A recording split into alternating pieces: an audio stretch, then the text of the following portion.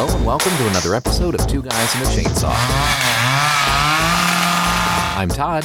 And I'm Craig. Well, here we are with our second half of the Stephen King 1979 TV miniseries, Salem's Lot. If you haven't already, you might want to go back to our previous episode and listen to the first half, because we did this movie in chunks.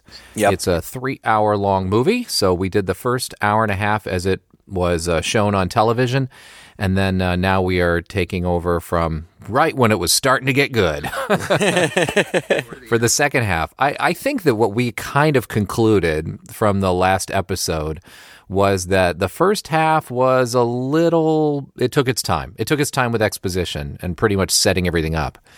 And it really wasn't until a little over an hour in, if not arguably the very end of the first episode of Salem's Lot, did we start to really see stuff happen. Right. Scary stuff, I should say.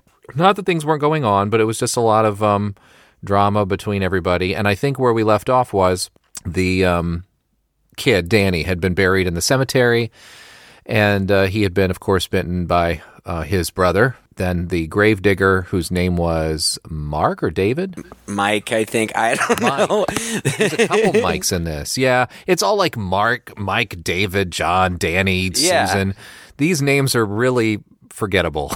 They're so normal and common. But that's the thing about the first movie. Like, yeah, it's a lot of setup because there's a lot to set up. Like, there are so many characters to meet, and though many of them play relatively minor roles, they are all a part of the action and of what happens. And so it is a lot of setup. And then, strangely enough, once it gets to the action, it becomes far more focused on the central characters, and all of these other characters that, you know, they've spent so much time introducing just become a vampire feast. Like, You're right. You're absolutely right. It's so much set up with all these intricate characters, and then it just ends up focusing on these same two or three. People just start dropping away one by one. I guess we got to know the victims a little bit. But what happens is this gravedigger Mike gets entranced by the coffin that he's burying of Danny, and he leaps in and uncovers the coffin, what little dirt he put on it, opens it up, and of course Danny's inside there, full-on vamp, glowing eyes open. I'm never going to get over this glowing eye effect, by the way. It's very effective. no, it looks really good. Yeah. It's awesome. Then he sits up and bites him, and that's how the first half ends. Where we pick up on the second half, we start off kind of focusing a little bit more on the boy. It's Mark, right? Yeah, it is. He's taking it very well that his two friends are completely dead. Well, kind of. I mean, but his parents are worried about him because, I don't know, he's not reacting much at all, which concerns especially his mom. But his dad's like, you know, he's just like that. You know, he never really shows his emotion. Yeah. But they are concerned, and, you know, the guy or the dad tries to talk to him, and this kid is really into, like, monsters and horror and magic, and the dad is like, why are you so interested in all this stuff? And he's like, I don't know, I just always have been. That's who I am. And the dad picks up a set of handcuffs, and he's like, can you get out of these? And he's like, yeah, sure, no problem, put them on me. And the dad does, and he, you know, pops right out of him, and then he's got some rope sitting right there. He's like, here, tie me up. And the dad's like, yeah, like, maybe another time. And the kid's like, no, seriously, I can get out of any knot. And dad's like, okay. But it plays in a very small way later, but a funny little setup. I like that scene, though. Honestly, it was nice to have this scene at the beginning of the movie because it speaks to me. I was that kid. Yeah. You know, you were too, I'm sure. I was into monsters and horror and magic as well, very much into magic growing up. My parents certainly didn't seem very disturbed by it, even though teachers, I would write stories with Freddy Krueger in them, gory stories and stuff. I would write stories I'd show my parents that had killings and blood and stuff in them.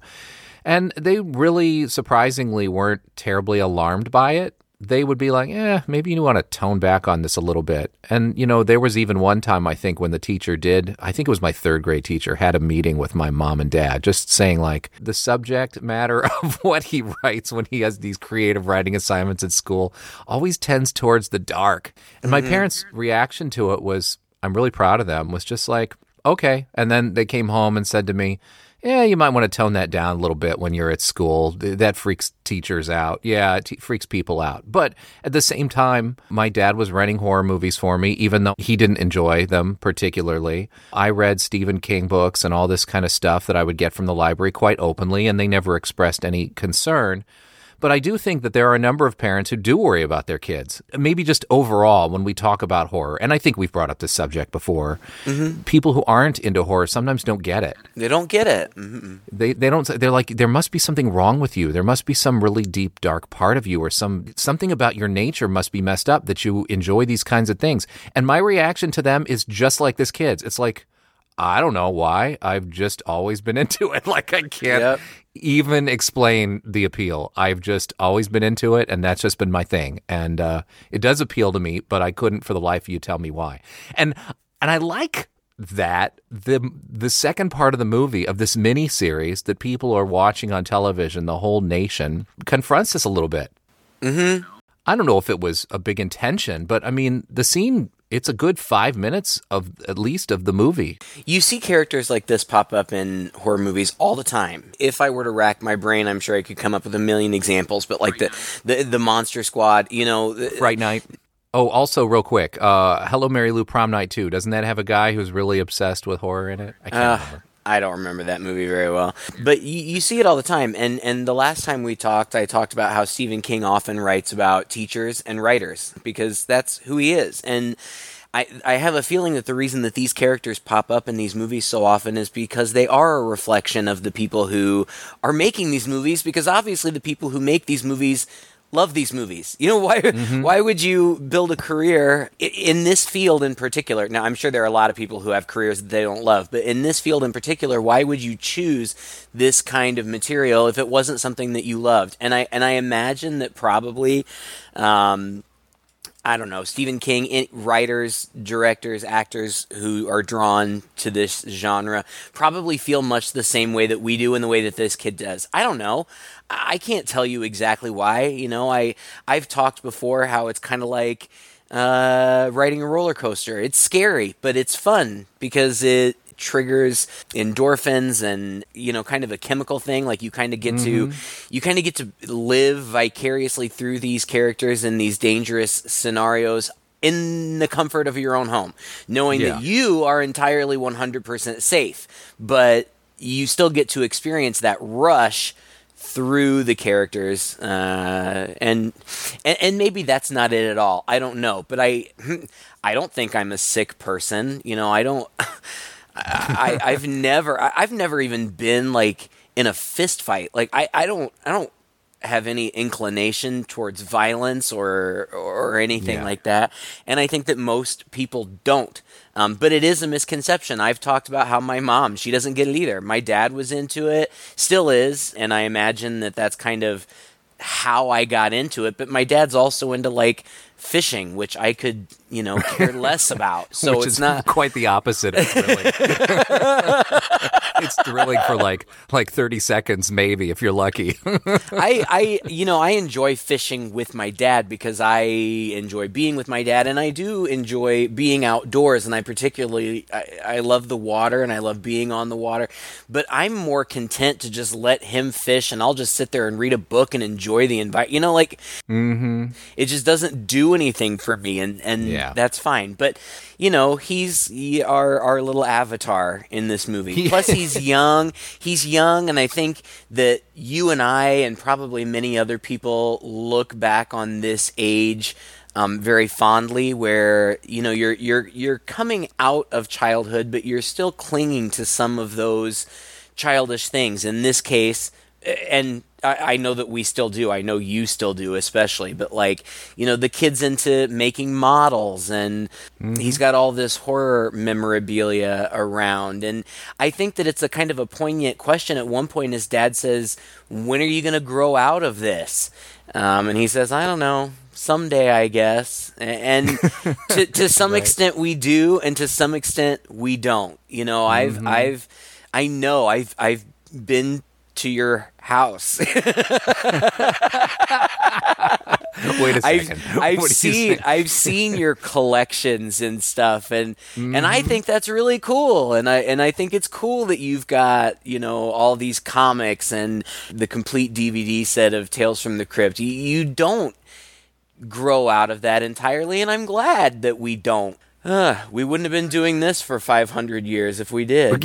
I mean, we're ones to talk, right? It's not necessarily a childish pursuit. It's just something we started Right. pursuing when we were children. And I doubt that, you know, people grow up absolutely having nothing to do with horror and then, like, by their mid-40s are suddenly enthralled by it. You know, I don't Right, think right. it probably doesn't usually work that way. But another nice thing about having a character like this in the movie is it allows you to skip over a whole bunch of stuff. You've already got that character who totally gets it. He knows all the vampire rules. You know, Yeah. you don't need to convince him very hard about the existence of vampires, you know? And so he does become a key element in the second half, whereas he was almost completely absent from the first half of the movie. That's true, and that's something that's different from the book. Mark is a key character throughout the entirety of the book, as I remember. And as I remember, Susan plays a much larger role in the book. And the priest, I don't even remember what the priest's name is, but he is relegated to virtually nothing. Yeah. You don't even see him until the second half. And I don't know what his name is, right? But like he was pivotal in the book, and I guess his character pops up in some of other King's work. I think that he's in one of the books, at least from the Dark Tower series, which, you know, just generally speaking, is another thing that I like about King. Stephen King has really built his own universe, and there are crossovers within that universe, and they're often very, very small. But for those of us who are devoted fans, they're really fun little Easter eggs. Yeah. Like Dick Halloran from The Shining shows up for just one chapter in it. And there are just other little references. And now that King's son, Joe Hill, has established himself as a very talented writer. I'm a huge fan.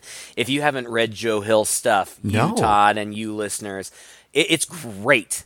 It's not entirely dissimilar from his dad. He does horror, but it's more. I would say it's kind of more in the line of fantasy horror. Some of it, he does short stories, he does novels. Everything I've read of his, I really like. And he and his dad have done some crossovers. But one of the benefits of being Stephen King's son, it's really easy to license his properties. So One would hope, right? One would hope. right. So in Joe Hill's work, there's often a lot of callbacks and connections to his dad's work, and that's fun too. I can't recommend him enough. He's one of my favorite authors of the moment, and I've read almost everything that he's. That's cool. Well, yeah, Dad just talks to him, and he's, you know, okay. And then the police have done some research. You know, they just some of this almost feels like quickly filling us in on the facts from the first movie in case we forgot. Well, You know, right. I don't know how much time passed between the first. Was it 2 nights, 2 subsequent nights? Was it 1 week, one week, and one another? No, week? I mean don't know. it was right away because those reports come back. Like the constable had ordered reports on Stryker, Barlow, and Ben, and they all come back with no information, like Yep. nothing that we didn't already know, really. But then we see Ben and his teacher friend Burke at dinner, and they're just having kind of casual conversation. But then Mike, the gravedigger, like collapses on their table. Yep. They have him sit down, and he's out of it, and he says he's sick. He's got visible puncture wounds on his neck. Yeah. And he says, like, he doesn't know what happened. He woke up in the cemetery, like he must have slept there all night, but he doesn't remember. All he remembers is he heard singing and seeing bright, scary eyes. And he says, I remember a dream. There was somebody out there and I let them in.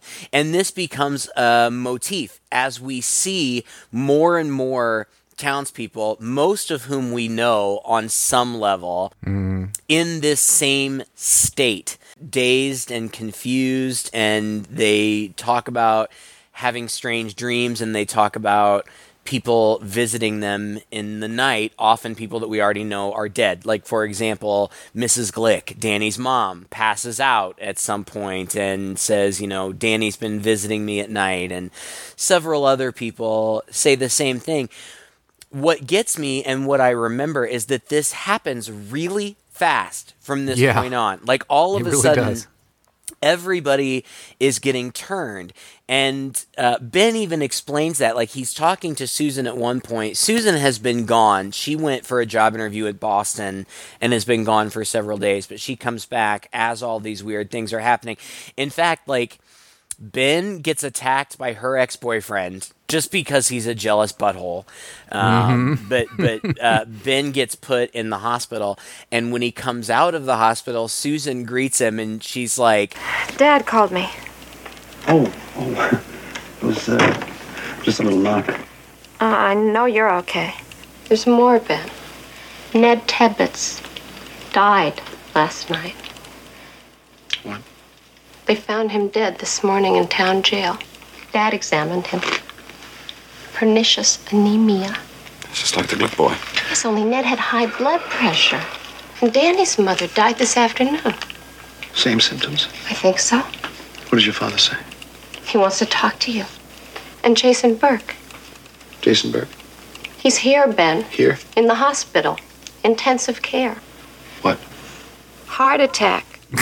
and there's a baby that's dead, and like there are bodies missing from the morgue, and your teacher had a heart attack, and he's in the ICU. Like it's just happens all at once. And as they kind of start to figure it out, because Burke had invited Mike to stay at his house since he wasn't feeling well, and Burke had noticed the puncture marks, and in the night he had heard, like, he calls Ben in the morning. He says, come over. By the way, if you've got a crucifix, bring it with you. So Ben comes over, and Burke's like, I swear, I heard him talking to somebody in the night. I heard him let somebody in. So let's go check on him. And so then they go check on him, and he's dead. And the window is open. And Burke said, I closed and locked the window. I'm absolutely 100% sure of it. And so but the puncture wounds are gone, which I don't really understand. No, I don't get that either.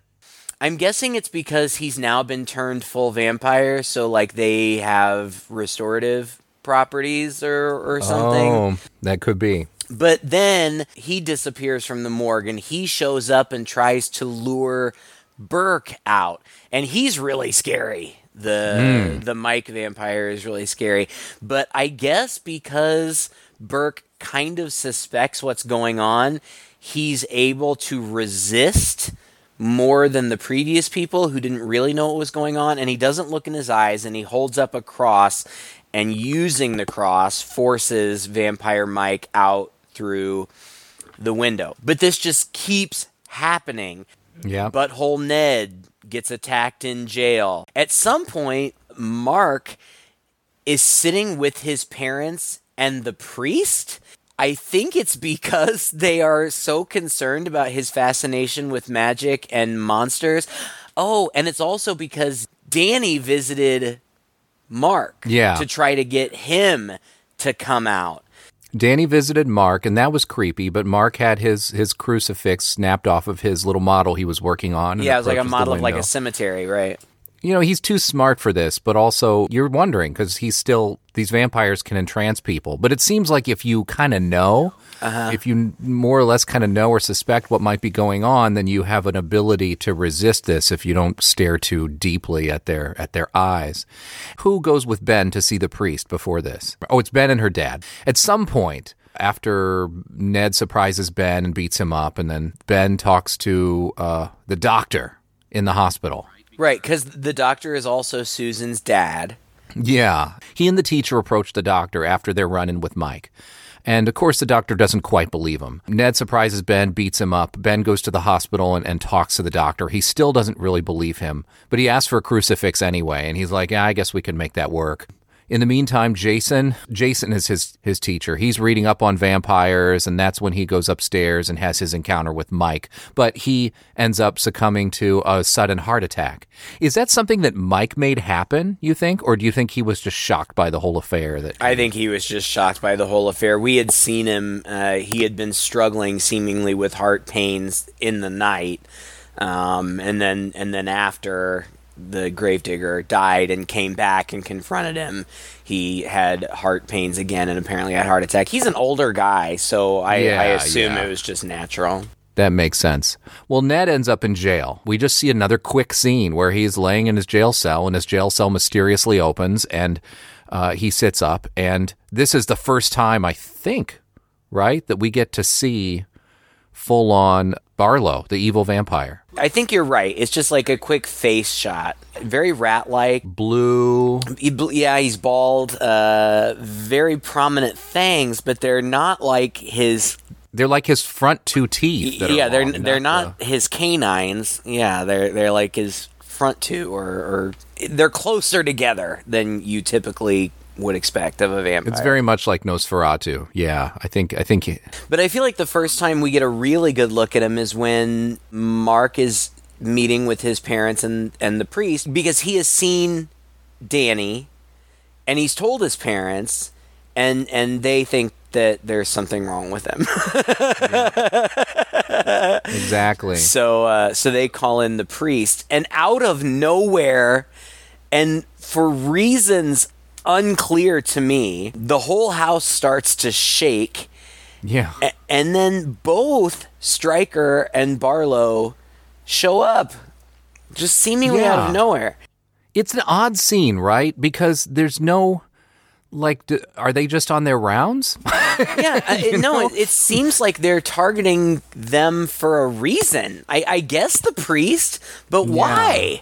Like, the priest isn't on to them, Yeah. I have no idea what's going on, but they show up and we see at this point, we've seen Stryker a million times. He's just a regular guy, but now we see Barlow, and not only does he look strange in his physicality and his face, but he dresses like Nosferatu. Like, he's dressed like a bat, like in a cape and all black. Yeah. And he bashes Mark's parents. He bashes their heads together and kills them. Yeah. That's true to the book, too. I don't remember if that's exactly how they died in the book, but Mark is left an orphan. And it's a weird scene. It ends with, Barlow is holding Mark like in a chokehold, and Stryker says to the priest, "What would you give for this miserable boy?" What do you ask? What would you give to reprieve him this night, to save him for another night? What do you want? The master wants you. Throw away your cross, face the master, your faith against his faith. Could you do that? Is your faith enough? Then do it. And trust him to let the boy go? They let Mark go, and Mark leaves, but he's like, he killed my parents. And he looks at Barlow, he's like, I'm gonna kill you. And then he runs away. And then there's this weird interaction between the priest and Barlow that ultimately I don't even know what happened. Yeah. I'm not sure either. I guess we're just supposed to believe the priest died. I guess. Like they just kind of look at each other, and Barlow starts to approach him, and the priest is holding up the cross, but it doesn't really seem to be having much of an effect, which I don't understand, because I feel like the cross works every other time. Well, he says it doesn't work against the master. That's what Stryker says. Yeah, it doesn't work. Your cross won't work against the master. And Barlow grabs the cross and kind of bends it, I guess, and tosses it down on the ground. And I think that's where the scene ends, is with the cross on the ground, and then cut to commercial, probably. Mm-hmm. and then we're done. So, like, I guess the priest is out of the picture, and his parents are dead, and, Mark is allowed to run away. By the way, did you notice in the scene just before this when Ben and the doctor were meeting with, or whoever it was, were meeting with the priest, that shot of the castle of the church on the outside, that it had like a huge pendulum attached to a clock? Wasn't that bizarre? It was weird. I've never seen anything like that. It was clearly animated on there. I mean, I thought maybe for some reason that was going to have some significance later because it was such an odd thing. Why they went through the trouble of putting that in the movie for like 2 seconds. Right. Apropos of nothing. I don't know. At this point, Ben has convinced Dr. Norton to examine Mrs. Glick, Danny's mom, because she has died. And it's funny because, like, the doctor, I mean, he's going to do it. And, like, he looks at her and he's basically like, she's the same as the other ones I've looked at. Like, she's not showing any signs of rigor mortis. Even though she is dead, she doesn't have a pulse. And he leaves to go get something. I don't know. But Ben is sitting there and he makes a cross out of tongue depressors, which I thought was kind of hilarious.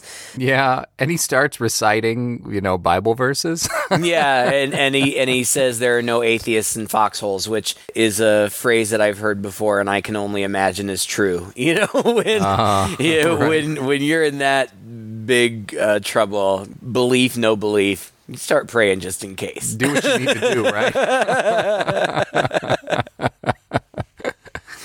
And sure enough, the body starts moving under the sheet, and he kind of stands up, and then the body sits up, and it's Mark's mother is turned, and she just sits there, and she almost looks confused, really, which I would imagine would be how you would initially wake up as a new vampire. Yeah, it's Danny's mom. I don't know. Oh, Danny's mom. Yeah. I don't know if Mark's parents get turned or not. We don't see. That's true. But, yeah, I mean, when we had seen her before, when she had been in that kind of insensible state, and she had said that Danny had come to her and had told her that they could be together forever. And so when she wakes up, she's kind of calling to him. And she does seem a little confused. But when she sees Ben, then she's like, oh, I'm a vampire. But thank God Ben made that cross, because he just approaches her. And Bill runs into the room at the same time, thankfully, so he can see this go down. And then he approaches her and presses that cross against her forehead, which burns it, as you would suspect. Yeah, Evil Ed style. Just disappears. Like, it just fades out in a really cheap effect. Which I guess the cross killed her? Yeah, I guess. I don't understand that bit. So you can kill them with the cross by touching them? I don't know. She just disappears. Literally just dissolves away. It's not a pile of ash or anything. She's just gone. After that, Ben runs to Susan, tells her you got to leave town. Susan never does leave town. No. She says she will. Right. He says, by sundown, get your mom and as many other people as you convince to go. And he and Bill are going to stay behind. I'm going to stay behind with your dad and help him fight. We're going to fight the vampires together. And Ben goes to the police station. This is the point where it's just like, there are just a couple more scenes to make you realize that pretty much everybody in town is turned. Everybody. He goes to the police station. The policeman's called in sick for the first time ever, and his on-duty cop there isn't looking so well, but he's complaining about visions that he had the night before. And it's like, oh, shit. Then he runs out, and Susan goes to his room, the room that Ben's been renting, and the landlady is clearly, mid-turn and talks about having dreams of her ex-husband visiting. For some dumb, I sort of feel unmotivated I don't get reason. it. Yes. Yeah, why? She just decides to go to the house. Like, I know that this happened in the book, too, and I can only imagine that there was a reason, but in the movie it just seems like she's just an idiot. Like, not only just to go, but to go by herself. Like, what was her plan? What was her objective? Like, did she just want to look at the house? Like, seemed like it, because she wasn't even going to stay. Like, as she goes, she steps out. It looks like she's going to approach it. Maybe thinks better, and then she sees some movement in the grass, and And, everything's kind of elevated. So she looks up and sees on the hill where the house is that, boom, there's Mark with 2 stakes in his hand running towards the house. So he's going to go and take care of business and fulfill his promise of killing the vampires, which is cool. And being Mark, as a magician and whatnot, an escape artist, he has a lock-picking set, which I thought was awesome. And he picks the lock quite quickly into the cellar and goes in, and she follows him in. But when she goes in there, like, he's gone. He's run way ahead.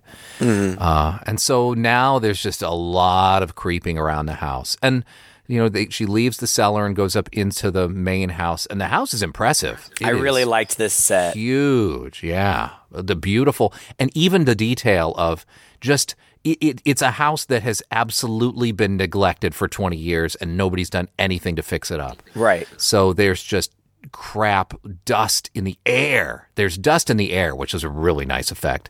Well, there's mold and moss, like, growing up the walls. Everything, yeah, and there's tons, like the entire, like, decorative motif is taxidermy, like to an insane degree, to the point where at one point Mark opens a drawer and it's just full of glass eyes that you would use in the animals for the taxidermy. It's nuts.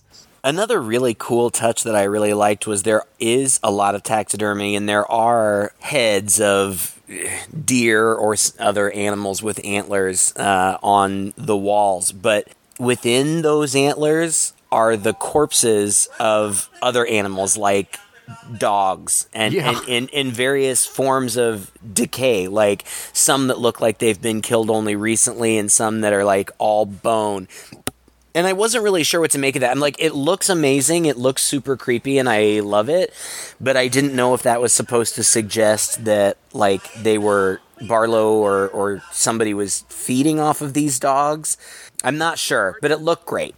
It's hard to pick apart, like, a backstory, to kind of fit why there's so much taxidermy around here and dead animals. It would have been nice to have had a line or two in the movie that might have foreshadowed this or kind of explained it a little bit, but presumably it was a previous inhabitant, right? Certainly Barlow and Straker didn't have enough time to do, or inclination to do all this stuff. One would think, but then there's all, in the first movie, the caretaker, the cemetery guy, had a dog, and it was killed, presumably by Straker, but never.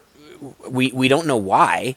And I read something that, like, if you look closely, the dog is near or underneath a tombstone that is maybe Hubie. Is it Mantle? Is it the Mantle House? Is that what it's called? Marston House. Marston. Yeah, Hubie Marston. So maybe it was some sort of sacrifice. I don't know. It's never explained, but dead dogs, I don't know. But the house looks cool, and they're both in there, and they're just kind of snooping around separately. Yeah. And the whole, Mark's a kid, so I'll give him a pass, for being impulsive and not terribly bright. He thinks he's avenging his parents. I get that. Susan's a grown-ass adult and has been presented as being intelligent. But not here. Right, but no. Yeah. And, like, she's not even discreet. Like, she's just walking around in this huge house, like, Mark? Like, well, okay, or the vampires? Like... You're in someone else's house. Come on. and then Ben and Bill show up. Well, yeah, but first, they're separated at first, and then they find each other. But as soon as they find each other, they hear noise in the house, and Mark's like, they're here.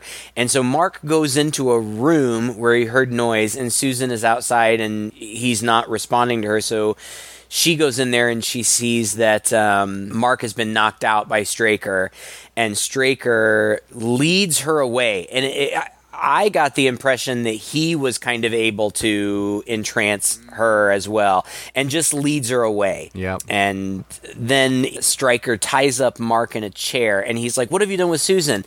And he says, I took her to what she came here for. I took her to meet the man she came here to meet. And then, like the constable is leaving town, and Ben like chews his ass. Like, the whole town's in trouble, and you're leaving. He's like, "Yep, I'm getting out of here." But he gives Ben a gun. And then it cuts back up to Mark in the house, and he frees himself from the knots, which we knew he could do because he told us earlier. And then that's when Ben and Bill show up. they talk about the fact that Susan has not shown up to get her mother out of town, and they go to the church, they collect holy water, and then they head up to the house. And I guess this is the finale. Now, they go through the trouble collecting the holy water. Is the holy water ever used? No, in fact, he drops it and breaks it, like right at a pivotal moment. Right at a pivotal moment, that's right. Idiot. So they go into the house, and there's more creeping around. They run into Mark. Mark's trying to leave, but then Mark kind of comes back in. And anyway, there's just a lot more creeping around, and Bill goes up the stairs, and this time, which I just swear that we never saw it when she went up the stairs, and we had a shot in that direction. Anyway, this time when he goes up the stairs, he turns and looks to the right, and the hallway ends in just a wall that just has antlers sticking out of it every which way. And so then there's a door creeps open and shuts, and there's noise. And so he slowly goes to this door. Straker is behind the door. He opens it and just starts walking very deliberately towards him. Bill does nothing but back away maybe 2 small steps. And Straker, with this sort of superhuman strength, grabs him by the shoulders, lifts him off his feet, and walks him straight into those antlers, just completely impales him. This is the other scene that I remember as a kid. As a kid, I remembered it as the vampire doing this.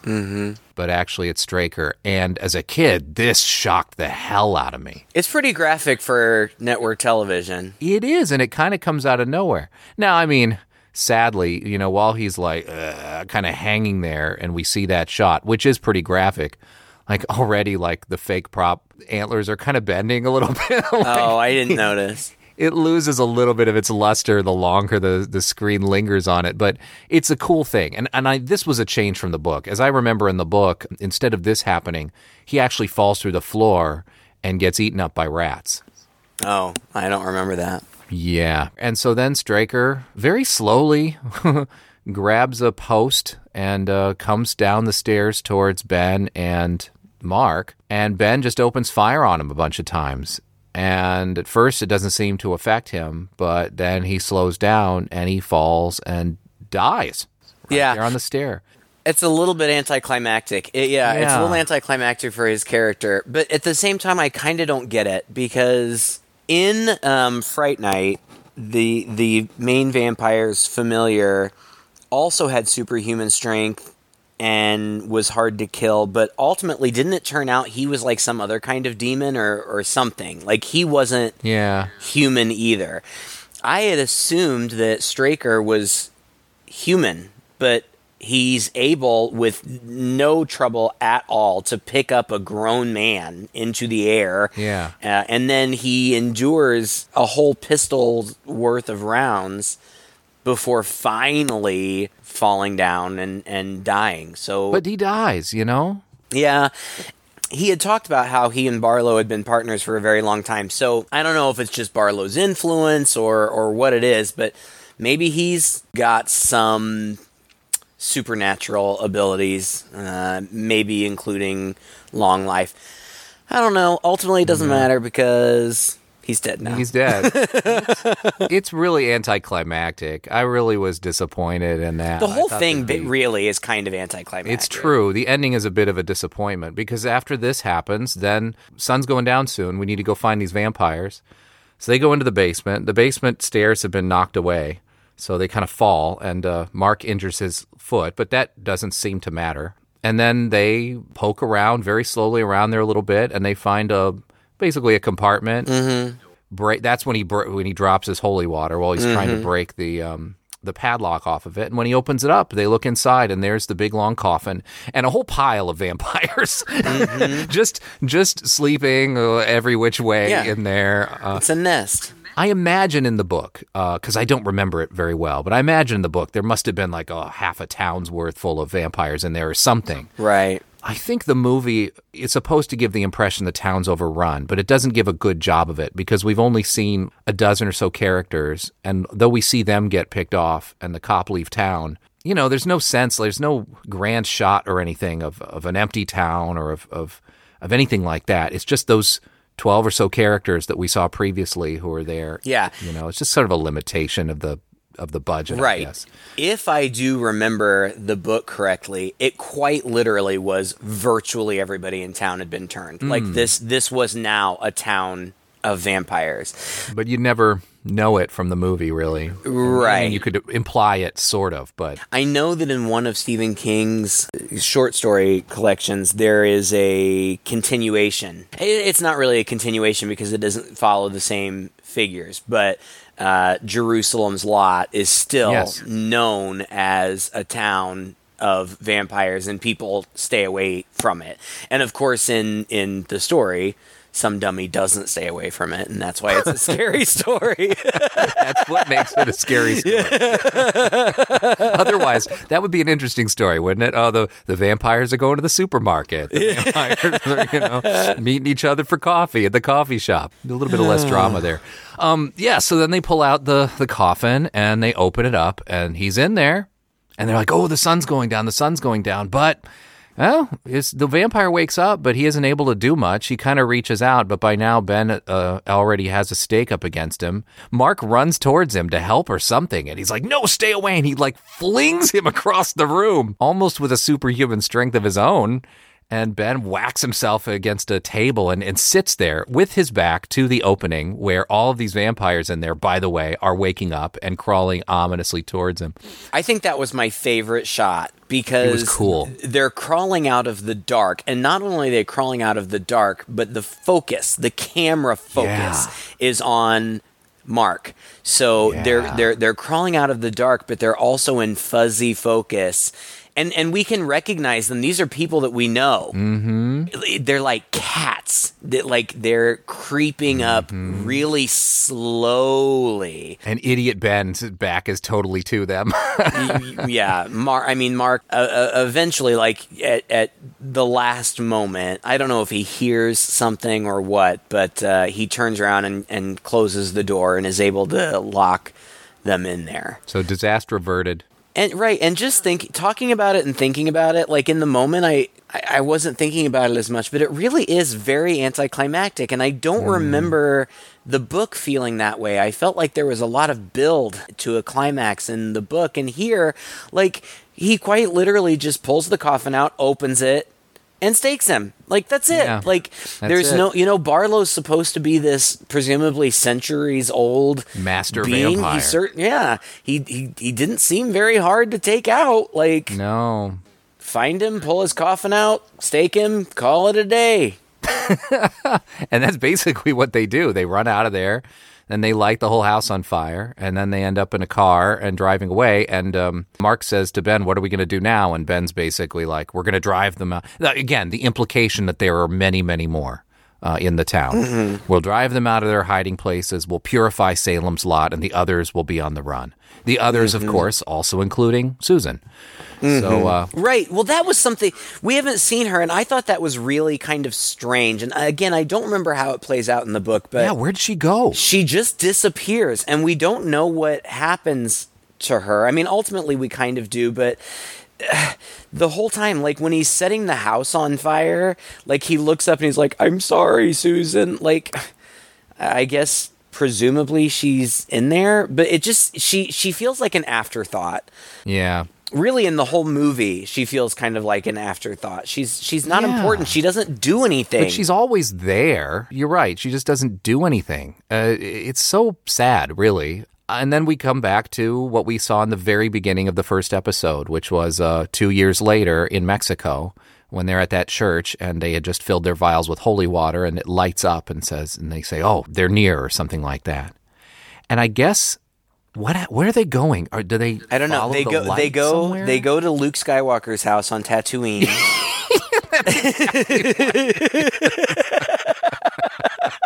Oh my God, you're right.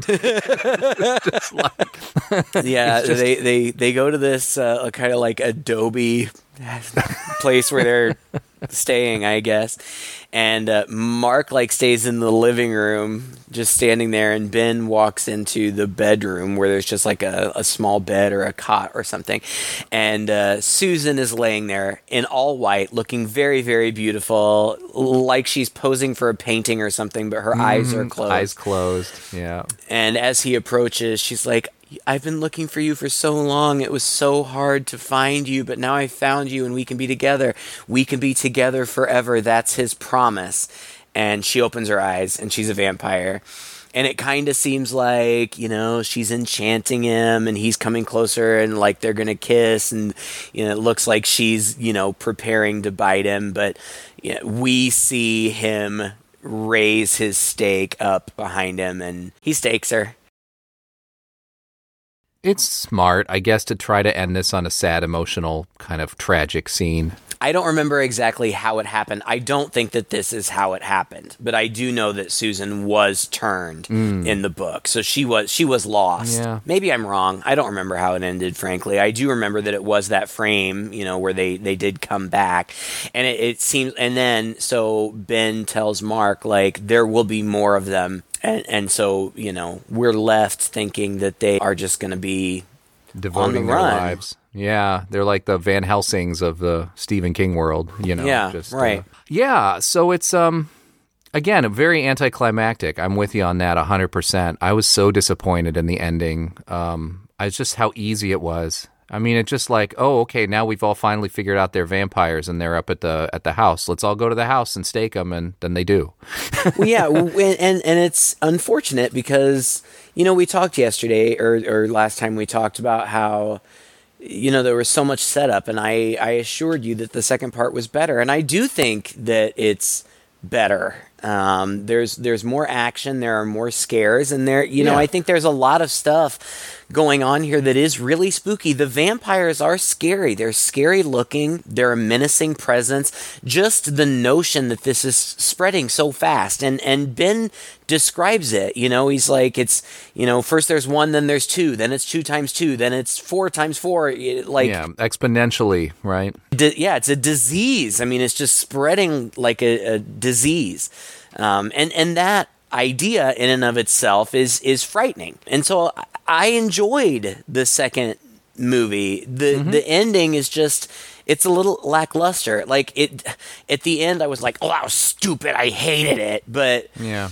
It was a little lackluster, which is too bad, because overall I think that this is a pretty good movie for a made-for-TV movie from 1979. Yeah, not bad at all. It's pretty good. No, it's not bad at all, and it's atmospheric, and it's pretty faithful to the source material, which I also enjoyed. It's not amazing. I don't love it. I wouldn't cite it as one of my favorite movies, though there are, film directors out there who do. But it's a good story. It was remade in the 90s, again, as a made-for-TV miniseries. Rob Lowe starred as Ben, and I don't know who else was in it, but I'm sure lots of notable people, because that was the trend. Was that the Return to Salem's Lot, or was that a true remake? This was a true remake. There was another movie called Return to Salem's Lot. I don't know anything about it. I do know that this miniseries was so successful that they considered extending it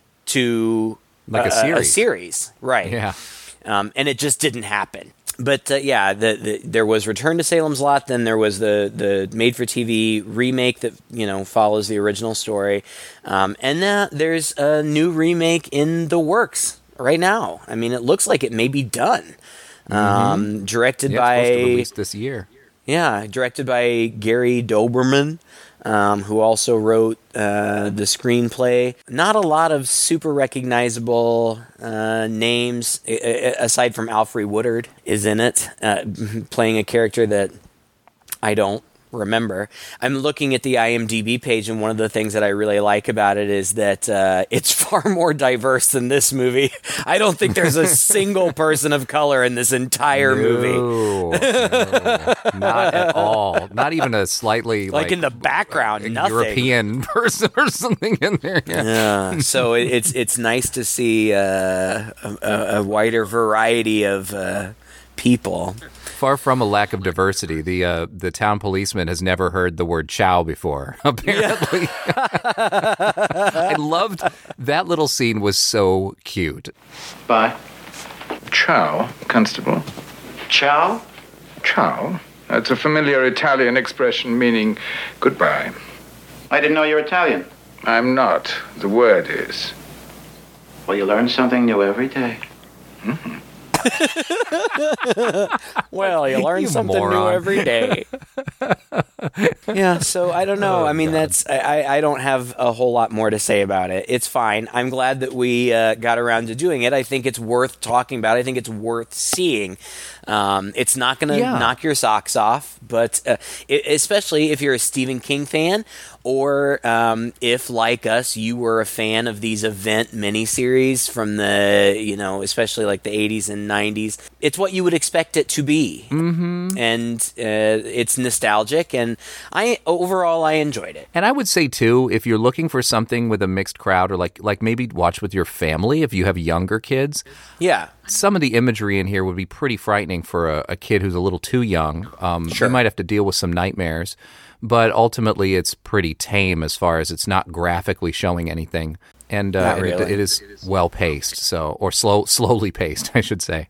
So yeah, it would be a good option perhaps to watch with a family, Sure. PG as it is. So, well, thank you again for listening to our episode. If you enjoyed it, please share it with a friend. You can find us just by searching Two Guys and a Chainsaw Podcast, where we have our Facebook page, our Twitter feed, website, twoguys.red40net.com. Just leave us a comment any one of those places.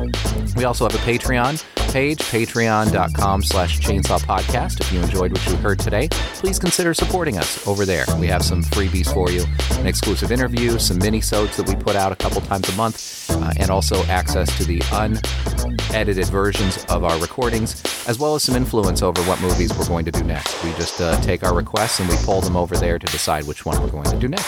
Until next time, I am Todd. And I'm Craig. With Two Guys and a Chainsaw.